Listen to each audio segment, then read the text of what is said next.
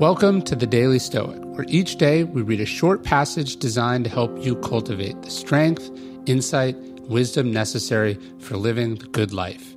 Each one of these passages is based on the 2,000-year-old philosophy that has guided some of history's greatest men and women. For more, you can visit us at dailystoic.com. You do you, whether they like it or not.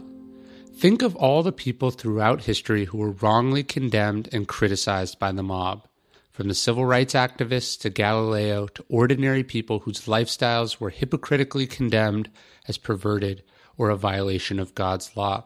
Think of Jesus himself, condemned and nailed to a cross for no good reason.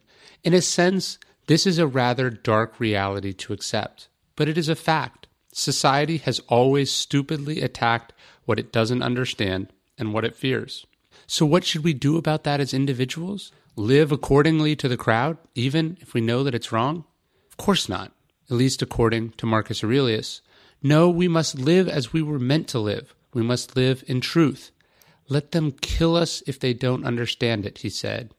Imagine that. Indeed, many Christians were persecuted by Marcus's regime and ultimately by his sign-off. Just as Epictetus himself had been exiled from Rome for his philosophy, just as how Stoicism would later be suppressed by the Christians, just as great minds and regular people have been attacked and criticized by ignorant and obnoxious other people. But we can't let any of that stop us. We have to do what we have to do. We have to be who we are. We have to follow the truth as we see it.